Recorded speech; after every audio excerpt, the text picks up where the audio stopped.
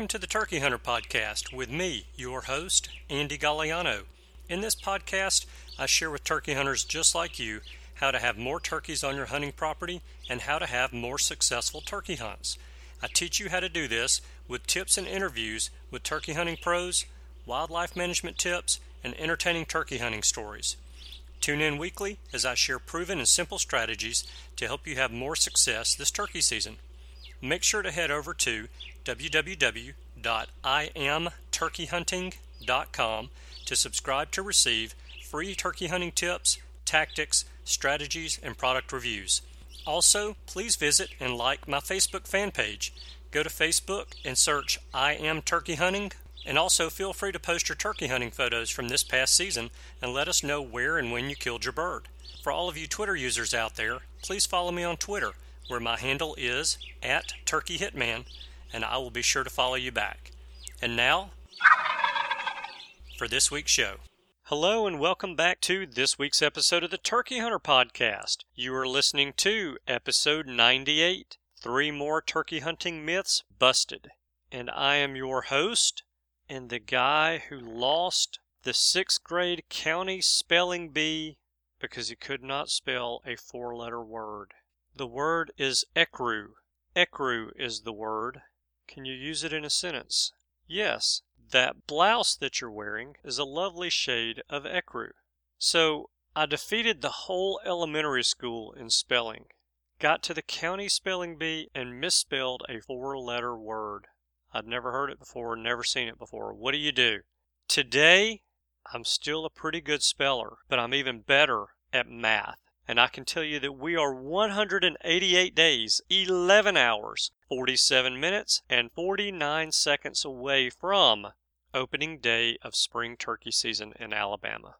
Just over 6 months away. Hey, I hope you guys had a great and relaxing Labor Day weekend and that you enjoyed a healthy heaping of some awesome college football games over the weekend. I had a nice weekend without as much relaxation as I'd hoped to get. But I did take in some football and some time on the lake with a fishing rod in my hand. And by the way, it was one of my slowest days on the lake, but it was a day on the lake nonetheless, and I'll take it. Well, so last year I did an episode where I busted 3 myths of turkey hunting. And today I'm going to tackle 3 more myths. I feel like this is an important topic because I can't tell you how many times that I've had people who have hunted turkeys a few times tell me that they quit trying and quit hunting turkeys because it's just too hard. A lot of times we more experienced turkey hunters will lie through our teeth just to steer a newbie turkey hunter away from our birds. But what happens is a lot of times we not only steer them away from our birds, but we steer them away from the sport of turkey hunting as well. And that's not really a good thing.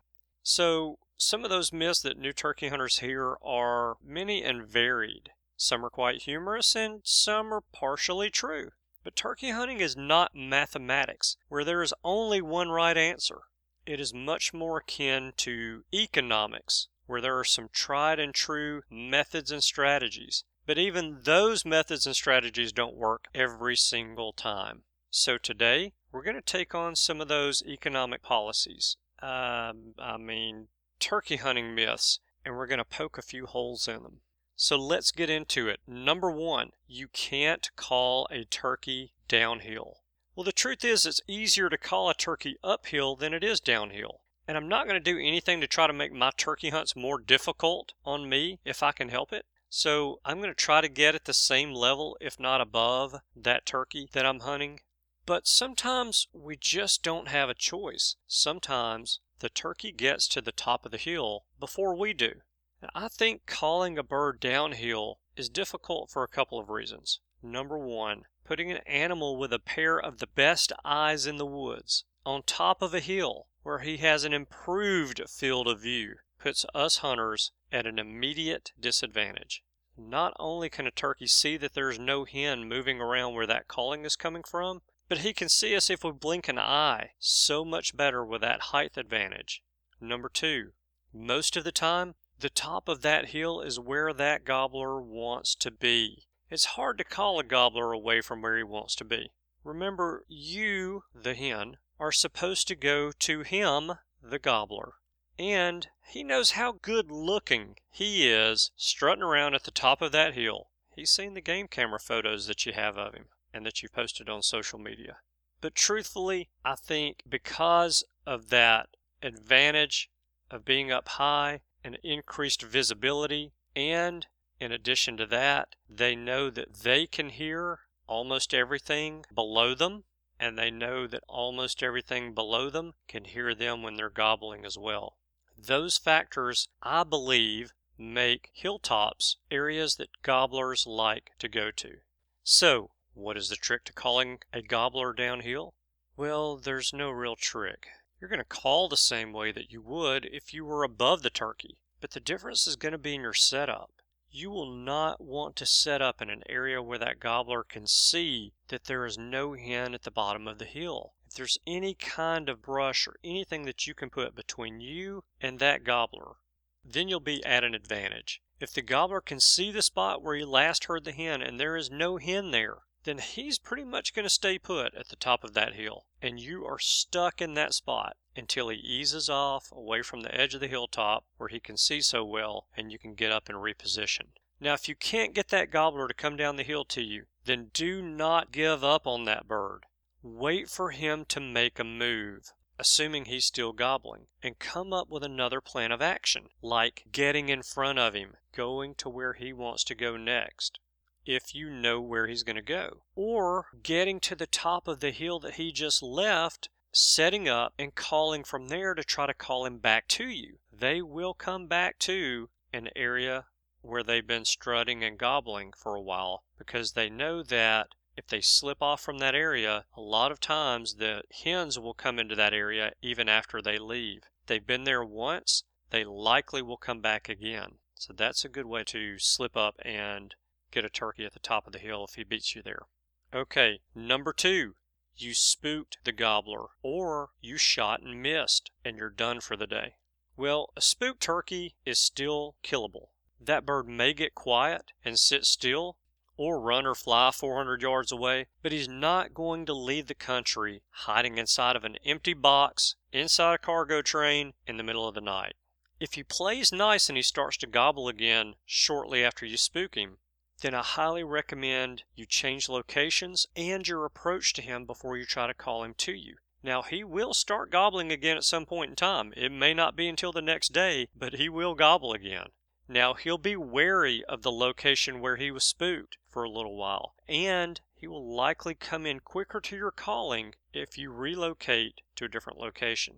In addition to that, you also may want to change your calls that you were using if you were calling to him when you spooked him. Now, that's not a hard and fast rule, but it's a good suggestion when the time arises.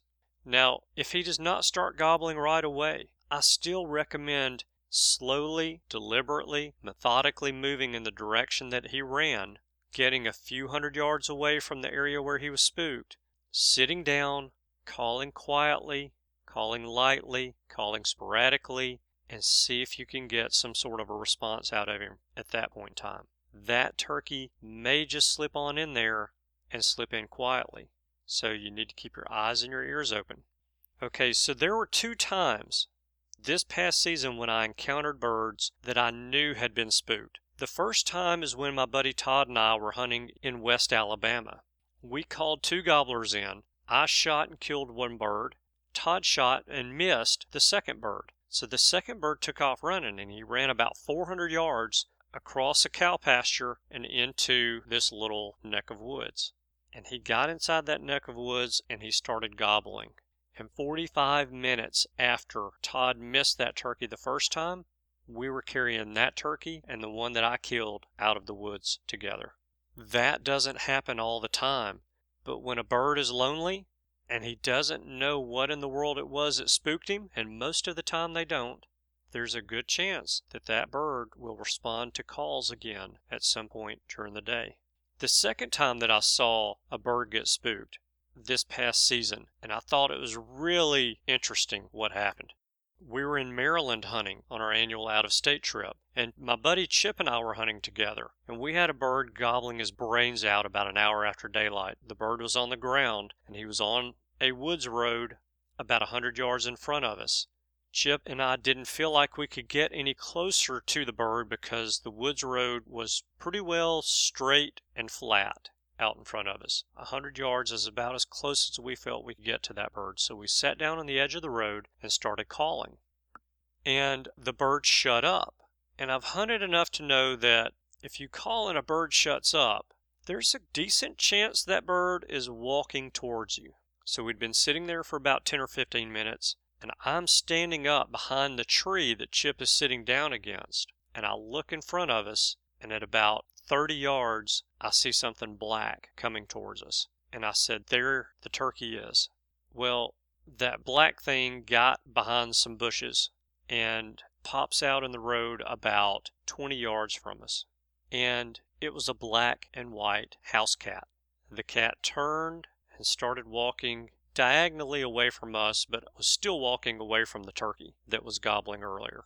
Well, what happened, and we didn't know at that very second, is that that cat walked up the edge of that road that the gobbler was on and spooked the gobbler. So I'm standing up behind the tree, and after the cat walks off, it's been a little while since the turkey's gobbled, and Chip gets up, and he and I start to walk out into the road a little bit. We step out in the road and we look down the road, and the gobbler that was gobbling is standing in the road, motionless. And he proceeded to stand there, motionless, for almost an hour. And I'm convinced that he saw that cat, and rather than run off, he was where he wanted to be. He did not perceive the cat to be a huge threat to his safety, but it was enough for him to shut up, to not draw attention to himself, and he stood there like a stump for over an hour from the time that he shut up until we ran him off.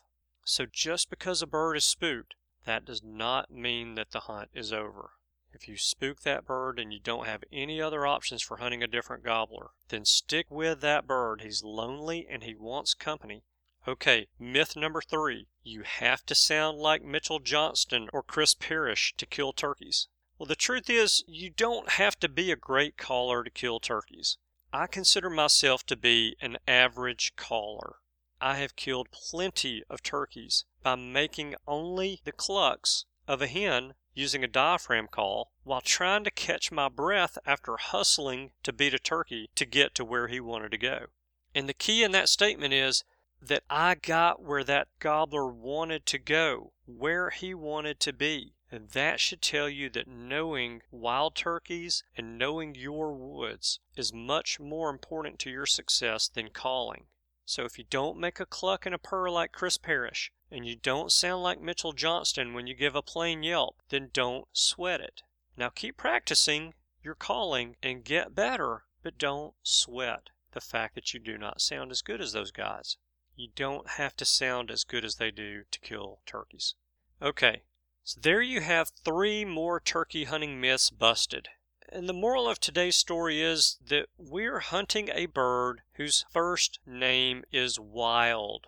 The very nature of being wild is being unpredictable. And just when we think we have one figured out, he lives up to his name and he does something completely new and unusual and leaves us standing there throwing our hands up in the air while we cuss, and then we stomp our way back to the truck or to camp, while at the same time we're mentally counting down the minutes and seconds until we can get back out there in the woods and get after him again. God knows I miss turkey season. Alright, that's all that I have for you guys today. If you enjoyed today's episode, then please forward it to a hunting buddy using iTunes Forward feature. So if you're listening to the podcast using iTunes, there is a feature where you can actually forward a link to the Turkey Hunter podcast to one of your hunting buddies. So if you guys would do that, I would much appreciate it. That's my one favor that I have to ask of you today. Hey, thank you guys so much for tuning in this week. I know that you have choices, and I appreciate you spending your time with us. I hope you have a wonderful week, and I look forward to seeing you again next week. Goodbye. Thanks for tuning in. You were just listening to the Turkey Hunter podcast. If you enjoyed the show, please go on over to iTunes and leave a 5-star review. And make sure to head over to www.iamturkeyhunting.com to subscribe for free turkey hunting tips, tactics, strategies, and product reviews to help you have a more successful turkey season. And stay tuned for upcoming episodes on hunting afternoon birds, how to film your hunt, and the breeding cycle of hens, as well as some guest interviews.